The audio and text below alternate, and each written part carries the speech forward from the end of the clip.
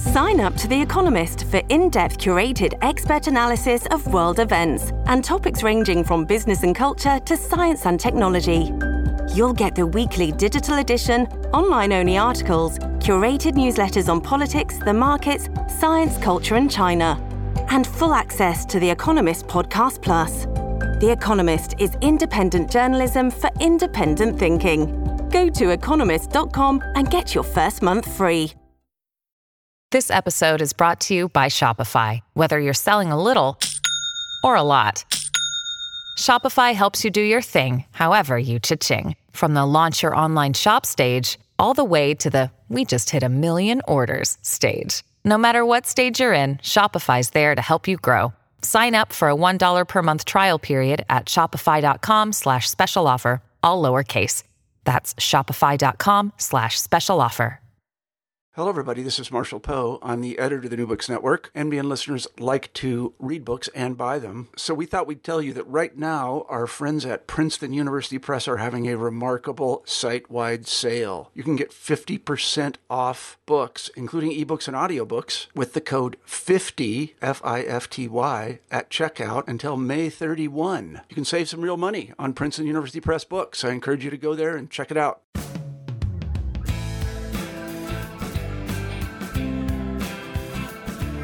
Welcome to New Books in American Studies. I'm Matthew Johnson, and I'm here today with Stephen Bradley, Associate Professor and Chair in the Department of African American Studies at Loyola Marymount University, to talk about his new book, Upending the Ivory Tower, Civil Rights, Black Power, and the Ivy League. Stephen, welcome to the program. Thanks so much for having me, Matt. Yeah, so your first book was about Black student activism at Columbia University. What led you to go from there to write a broader book about the entire Ivy League? Well, one of the things I was trying to figure out with the Harlem versus Columbia book, and I think that intrigued me even more, was this idea of why on earth would these Black students who had every opportunity to live, I guess you could say, an upper middle class lifestyle after graduating from an Ivy League school, why would they protest? Why would they make demands of a university or anything like that when they had the privilege of attending a place where most people couldn't step foot? And so I wanted to know about that in a larger way after the Harlem versus Columbia book. But I also wanted to know what was the difference between institutions like Columbia, which sat in the middle of an urban area, and institutions like Dartmouth or Cornell that found themselves in more rural areas, and how is the relationship between the community and the students themselves? What would be the differences when you couldn't call on the community to help you? And that sort of thing. So there were a lot of questions that came up when I was looking, when I was writing the Harlem versus Columbia book that brought me to Upending the Ivory Tower. I'm wondering what it's like to study the Ivy League, because you, in the beginning of your book, you call yourself an Ivy outsider, right? Because you haven't attended an Ivy League institution like me. I haven't attended an Ivy League institution. I'm definitely an outsider. And you recall this really telling conversation at the beginning of the book with one librarian or archivist in the Ivy League that told you, we don't just let outsiders in. It was really telling. And so I was wondering, what is it like trying to research these places as an outsider? Yeah, by and large, everybody was quite hospitable.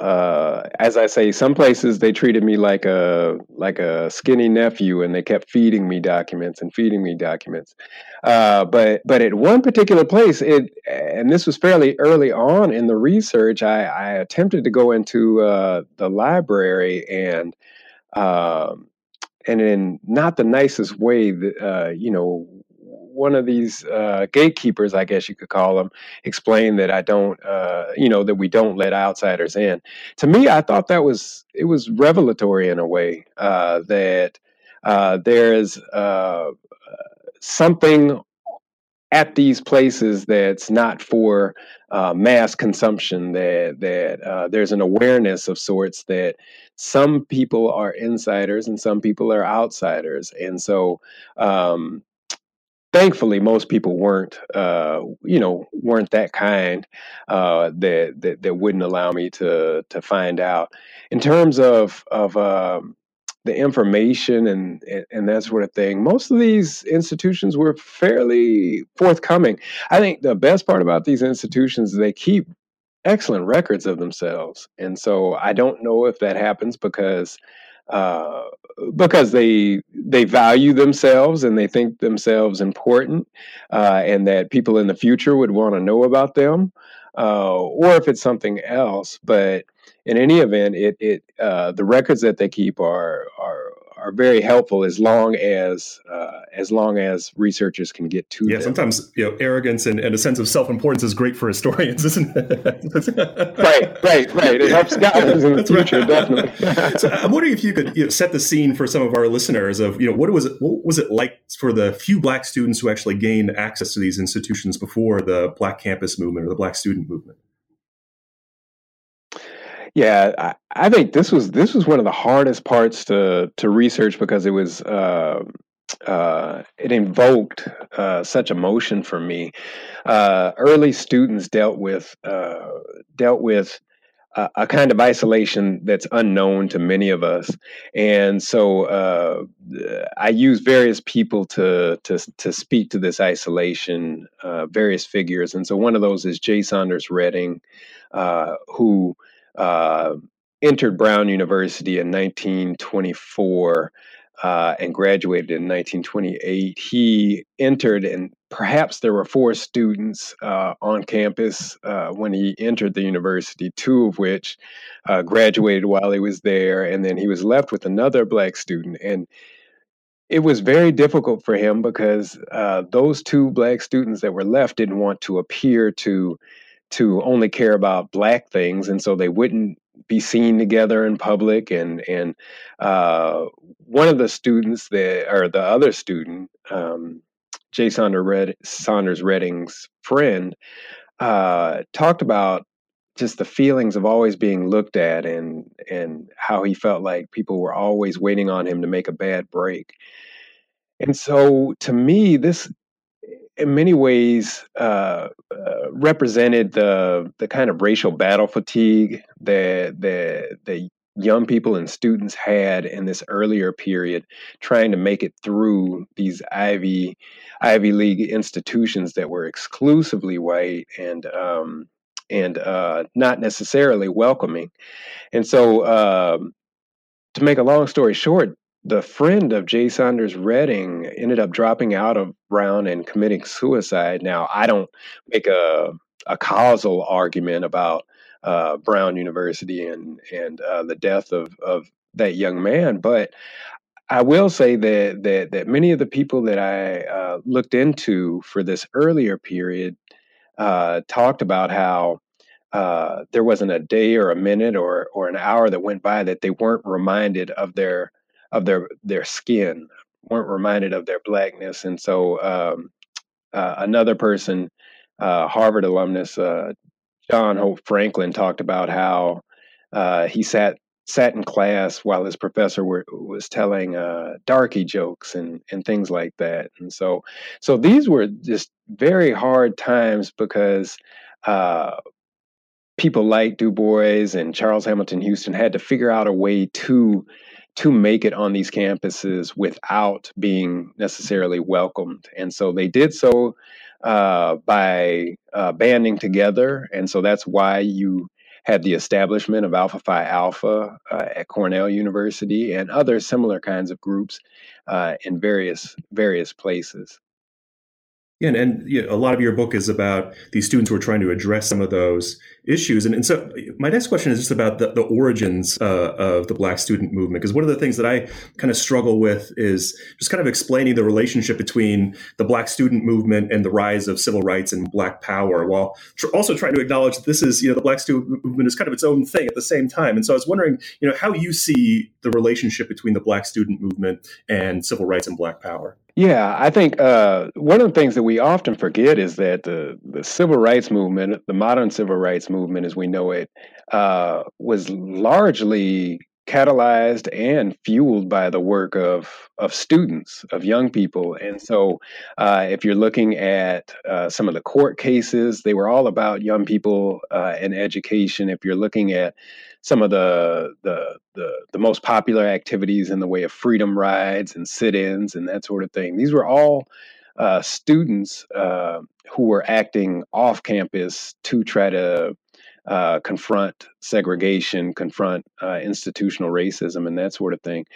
Where we see the intersection is when these students or students whose parents or themselves had participated in the movement, brought the movement back to campus. And so you'll see this in various ways.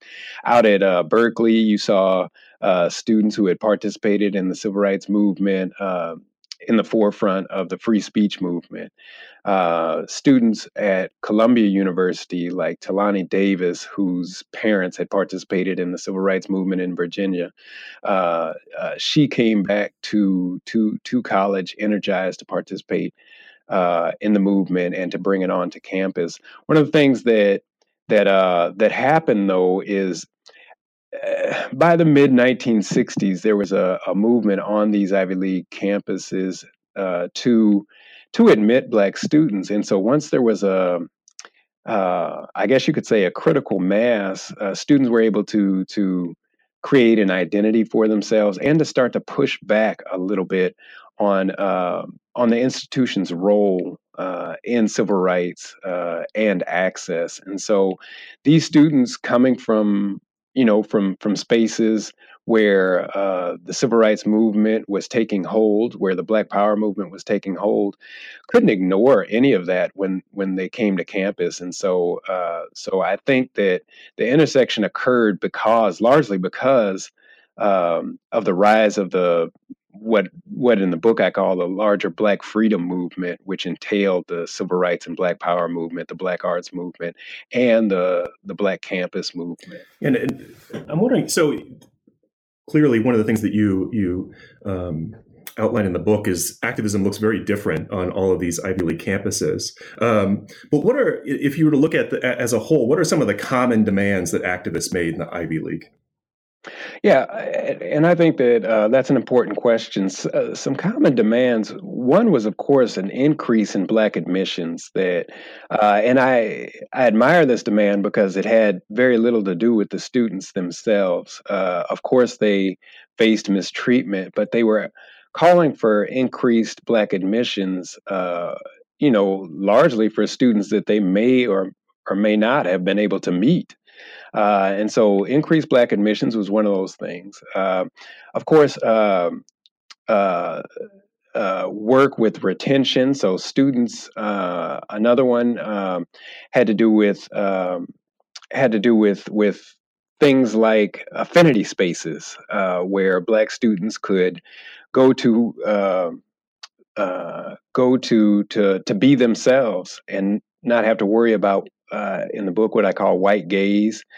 That is, people always looking at them, always wondering about them, Black students always having to respond to issues of race and that sort of thing. And so that was another common demand. But then something that I also found to be common was this idea that the institution had to create or be part of Black freedom in some way, fashion, or form. And so at Princeton University, that looked like the institution divesting itself of its $127 million investment in South Africa. But at Columbia University and Penn, that meant that the university shouldn't be expanding into poor Black neighborhoods and that sort of thing. So much of it just depended on space, but there were some commonality between them all. Yeah, but was there any of those demands that received the most resistance from these Ivy League institutions? Well, I think some of the demands that were hardest for the institution, or at least took a little bit of time, came in the way of those associated with with money, and so in that way, institutions and those who were caretakers of the institutions um, could sympathize with students who needed to feel welcomed on campus, who wanted to be able to go to class and to make good without feeling so different. They could sympathize with that, but it was the resources that sometimes came slower than other things. And so, in a case like Brown University in 1968, students had been in conversation with deans and the president of the institution to increase Black enrollment. Of course, the president of the institution, his name was Raymond Hefner, and the dean of Pembroke College, that's at the time Brown's Women's College. They agreed that there should be more Black admissions, but they didn't necessarily commit to mobilizing resources for that effort. And so that's when students had to walk off of campus, led by the Black women of Pembroke, which is a wonderful story, by the way. Led by the Black women of Pembroke, African American men from Brown University, they walked off and went and took up residence at one of the local Black churches, and eventually the university decided that it would dedicate $1.2 million towards the recruitment effort. The same kind of thing happens out at the University of Pennsylvania when students pressed against the university to stop expanding into West Philadelphia, and that led to some radical white students and Black students taking over College Hall. And what resulted from it was the university's statement concerning a dedication of nearly $10 million to help with housing costs and things like this of people who would be displaced by university expansion. But that took these students pushing, and so that's one of the major kind of assertions of the book, that liberal administrators and even the nicest ones, the ones most sympathetic to the civil rights movement and that sort of thing, they needed to be pushed in order to act. And that's the way of institutions. Institutions don't change by themselves. They have to be nudged. Yeah, I want to go back to what you were talking about in terms of Philadelphia and some of these spaces, because it gets to one of your comments about money, and when money is at stake, just it adds another layer, another obstacle for Black students to get certain reforms. And what's happening in a place like, I think my favorite chapters are the ones on Philadelphia and the area around Harlem. So what are universities doing in those urban spaces around the university that was really concerning Black students and the Black residents who are living around the university? Yeah, thank you for asking that. I think this space issue is another one of the themes of the book. The space issue is one that can't be understated. These institutions competed with each other, and so when one institution had this many square feet to boast about, another institution wanted as much, and they were competing for the same students, and so each institution wanted to have as many amenities as possible, and so in spaces that are more rural or less urban, you can push out a little bit further. But in spaces like New York City and Manhattan, or in West Philadelphia, the city is upon you. And so these institutions took advantage of federal legislation in the way of urban renewal. Some people called it Negro removal. And so this federal funding came along with state funding and municipal funding. As long as these institutions were able to provide kind of a plan, a renewal plan, they pretty much were passed in terms or given permission to expand as much as they needed to. That's because the federal government thought that these institutions were creating knowledge that was useful to the government and to the United States, and because they thought that these institutions were creating future leaders and that sort of thing. Well, that's where the rub occurs, is who gets to own the space? Residents, oftentimes working class, poor, and Black, or the future leaders of America and the world. And so when that occurs, it seems almost hopeless in a sense for the residents, who oftentimes are renters and don't have a great deal of resources to push against, some of the most well-endowed institutions in the nation. And so what they had was the ability to organize. What they had was the zeitgeist of the moment, where Black power called for neighborhoods to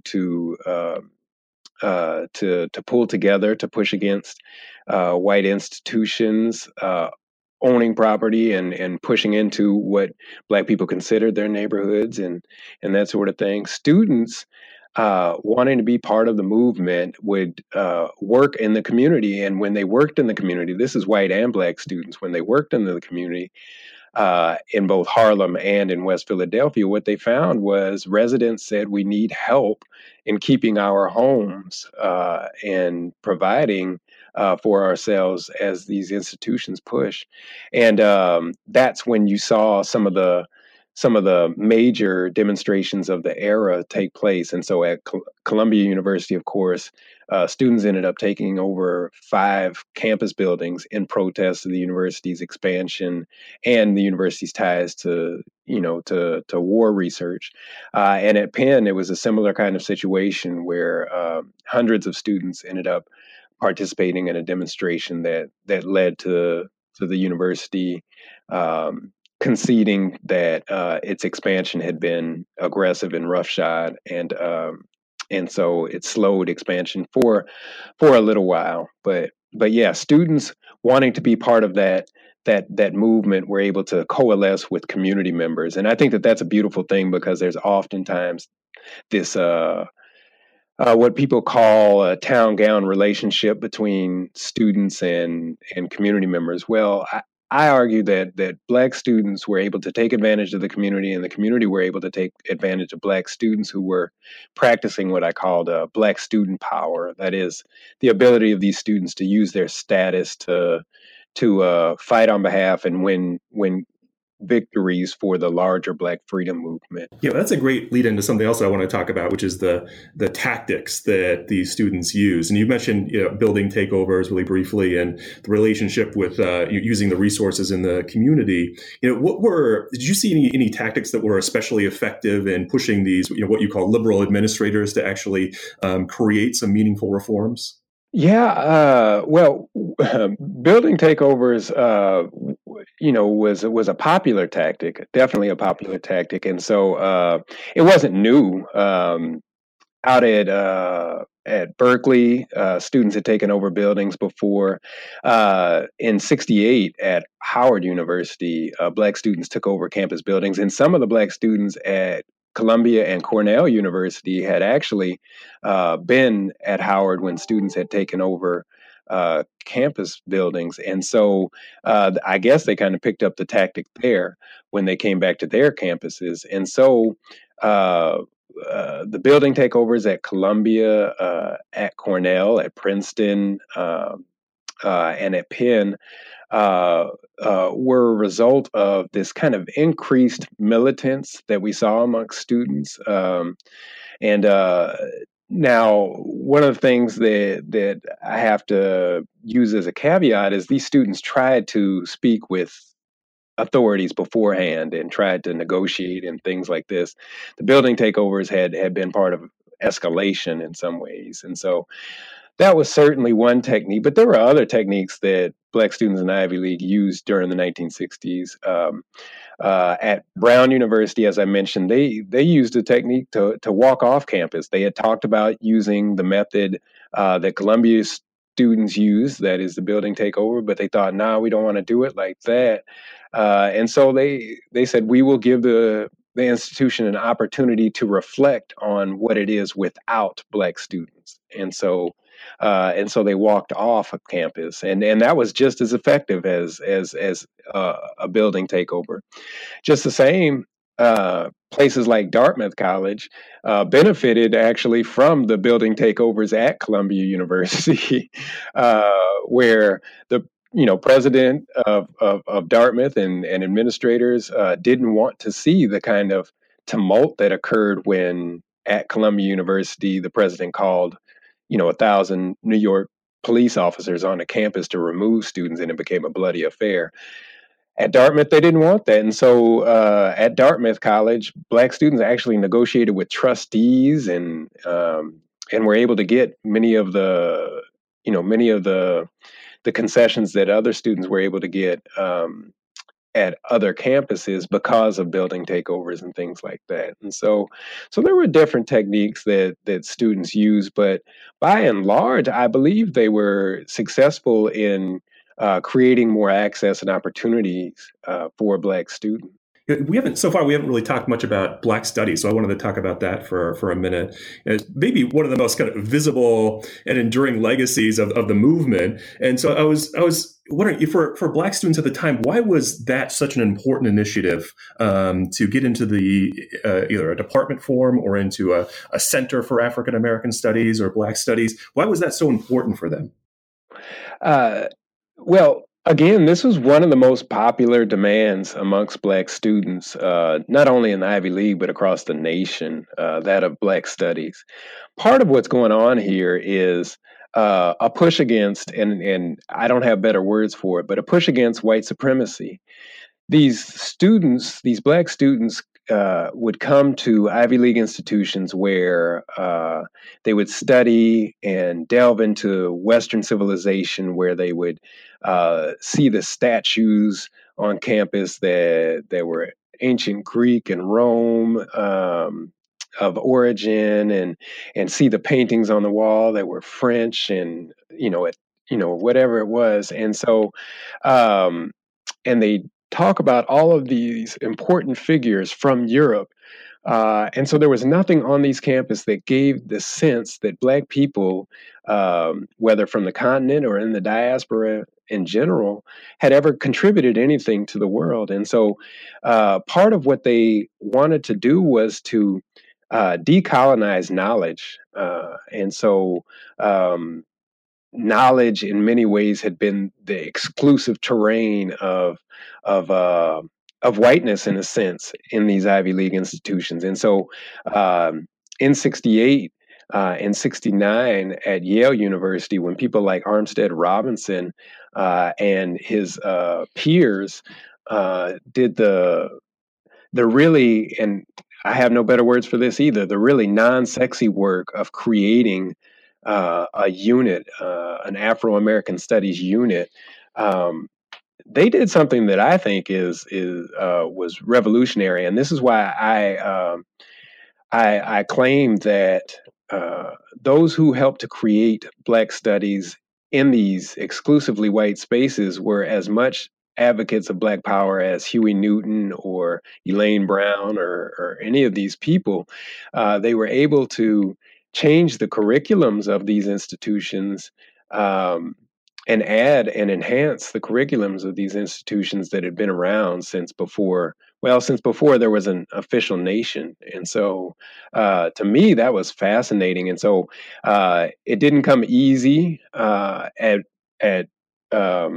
Yale University. There were those who said, well, if it's that important, why can't we just put it in the regular curriculum of history? And these are people who were advocates and allies, so-called allies of Black people that pushed against a Black Studies unit. The students made the argument that had it been that important before to you, you would have done it before. You would have hired Black people before. And so you've lived this way the whole time. And so now that we make this push, there's kind of a resistance. I think other people worried that it would be too much, too much of a cultural thing and not necessarily an academic thing. And many people were able to put to bed that thought. At Harvard University, I call the chapter on Harvard, I call it Black Studies the Hard Way. And so it took a good deal of protest and actions to get to the point where the faculty would vote in favor of an Afro-American Studies program. And it was fairly unique in the sense that um, that students would get the opportunity to help hire faculty members, but also to help tenure faculty members, and that was very unique in itself. I thought it was a good idea when I was a student, but now that I'm a faculty member, I rethink it all. But but but yeah, that was a struggle there. But probably in my mind, one of the most interesting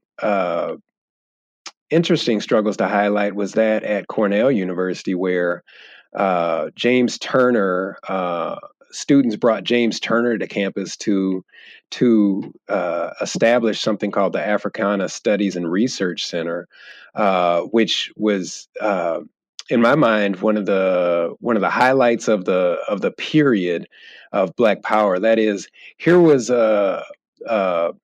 the center that reported directly to the provost, where most units reported to the College of Arts and Sciences, or weren't even units unto themselves, but rather co-majors and things like that. Well, here was a situation where they tenured their own faculty, where their budget line was appropriate, or was dispersed by way of the provost's office, and so for many people, that was almost kind of a role model, or a model of units. And so that occurred at Cornell University, where much of the attention in terms of Black students and Cornell University had been paid to the Willard Straight Hall takeover, where students took up arms to protect themselves and that sort of thing. And so I make the argument that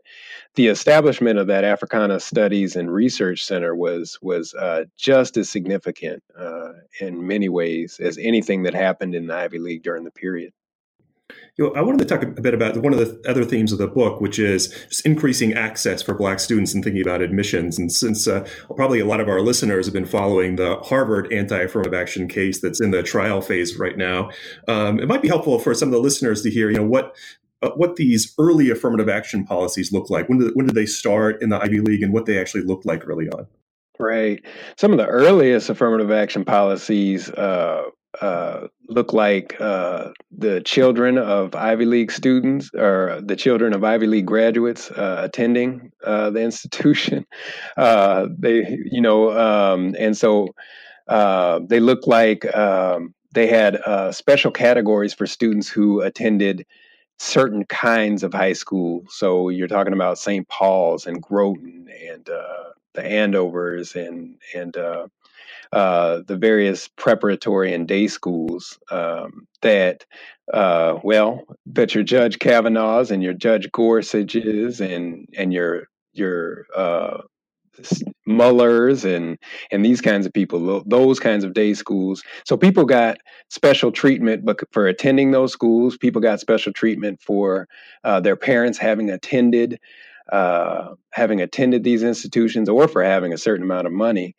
But later affirmative action efforts brought Black students onto campus. And so it was difficult because these Ivy League institutions in the 50s and 60s, I would say this, didn't precisely know how to recruit. That because of prestige, because they were known as the top schools in the nation, students knew to apply there.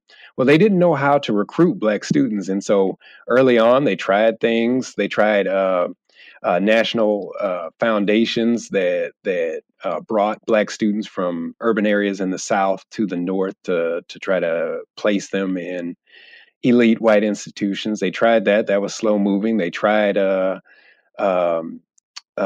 various other things. Programs like the Foundation Year at Dartmouth College, where they brought students to campus for a year to remediate, and they looked at urban students. They went to the west side of Chicago and recruited out of a street gang called the Vice Lords, and so they brought students to campus that way, and so part of what they needed though was help from Black people themselves, and that's where students came in. Students oftentimes in the earlier parts were doing the recruiting of other Black students, and so that's significant in itself because they weren't necessarily paid to do so. That was somebody's job, but they were doing that as part of this effort. But also students were demanding admissions officers, Black admissions officers, that would help with the effort. In terms of hiring and that sort of thing, as affirmative action became more policy, students here again helped the university by pushing for these Black Studies programs, which in essence, helped to boost the number of Black professors on campus, and so these were the techniques used to bring Black people onto campus, and there was pushback. Some of these day schools were actually upset when admissions officers started looking beyond the prep schools and the day schools to recruit Black students, and so they felt as though these prep schools and day schools felt as though they were being discriminated against because students from outside of that network were being admitted at higher rates. Some of that has to do with with things like Pell Grants and and loans and other kinds of scholarships and things like that. But some of it had to do with this idea that finally, people started to realize that smart Black students existed outside of those prep schools and day schools, and that you had to go get them. We've talked a lot so far about some of the kind of enduring legacies of the movement. I'm wondering, throughout your research, did you start to see some signs of some enduring failures of the movement, just things that really important things that Black students lost, or things that universities have initial victories that universities have rolled back more recently? Yeah, I think one of the things that was lost, and the scholar activist Vincent Harding spoke to this, was when these institutions started opening up to Black students, faculty, and staff and administrators, there was what could be described as a bit of a brain drain from historically Black colleges and universities, and so some of the scholars that were doing really well were picked up by the Ivy League. Say, for instance, Charles Hamilton, who was co-author of the book Black Power, in perfect Ivy fashion, Columbia University, said, if you want Black Power and you want Black Studies, then we'll get Mr. Black Power, Charles Hamilton, to come and teach at the institution. Well, he had taught it at Roosevelt College in Chicago, which was predominantly Black and very urban. And those students, they needed him as much as any other students. And so there's that part of it. But also, one of the things that I frequently tell young people is it's difficult. It's very difficult to get things. It's difficult to get higher Black admissions. It's difficult to get things like a Black cultural center and those sorts of things. But it's much more difficult to keep those things. And so what we've seen is rollbacks, in a sense, of Black admissions. Part of that because of the larger push against affirmative action, the larger push against what the right has called race-based admissions, and that sort of thing. Schools becoming skittish about issues of what they're calling diversity because of fear of litigation and that sort of thing. Those are some of the things that are problematic for students today. I think in terms of other things that may have been lost or that haven't worked out so well. One of those things has to do with the support of Black studies. Black studies on these campuses have always had to be defended in a way. Some of the programs struggled for a while, but because of resources, because of students' ability to continue protesting, some of these programs have been able to bolster themselves. But there were times when they struggled, along with other ethnic studies programs. Yeah, well, I'd love to end just by thinking about the recent activism, Black student activism on some of the Ivy League campuses. Do you have any, given the research that you've done here in the 1960s and 1970s, do you have any pieces of advice for those students who are trying to challenge their institutions right now? Yeah, one is of course they should acquaint themselves with the history, and so as is always the case, there is nothing new under the sun, and so in many ways, these students can learn a lot from the actions of earlier students. I think that's one part of it.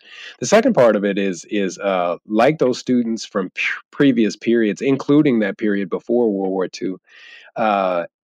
If the campaigns are about the students themselves and how they feel at this very moment, they'll likely fail. But if the campaigns are about access and success for students in the future, and for freedom for Black people in the future, then I think they'll be more successful. I think the other things to keep track of is everybody loves diversity, but nobody wants to pay for diversity, and so I think the students themselves should be aware of things like budgets and timelines and that sort of thing. That was one of the things that students did very well in that period after World War II is they were able to hold their institutions accountable. At Brown University, Black students wouldn't come back onto campus until the university made a commitment of a certain amount of funding. The same is true with students who took over other buildings throughout the Ivy League, and so that commitment of funding, that commitment of timelines is important. And then finally, is students today oftentimes feel as though they don't belong and that sort of thing. When talking with one student who attended Dartmouth College, he had said that he was always aware that he was intelligent, that he was always aware that he was smart. These students need to realize that they're intelligent and smart, and they deserve to be there, and that getting to the table or being able to be around a network of powerful elite people is not nearly enough. And so if they are really the caretakers of the future, then they have to take care of the idea of justice and freedom, particularly for Black people. Well, great advice. Stephen Bradley, thank you for being on the program. Thank you so much, Matt. The book is Upending the Ivory Tower. Thank you for listening.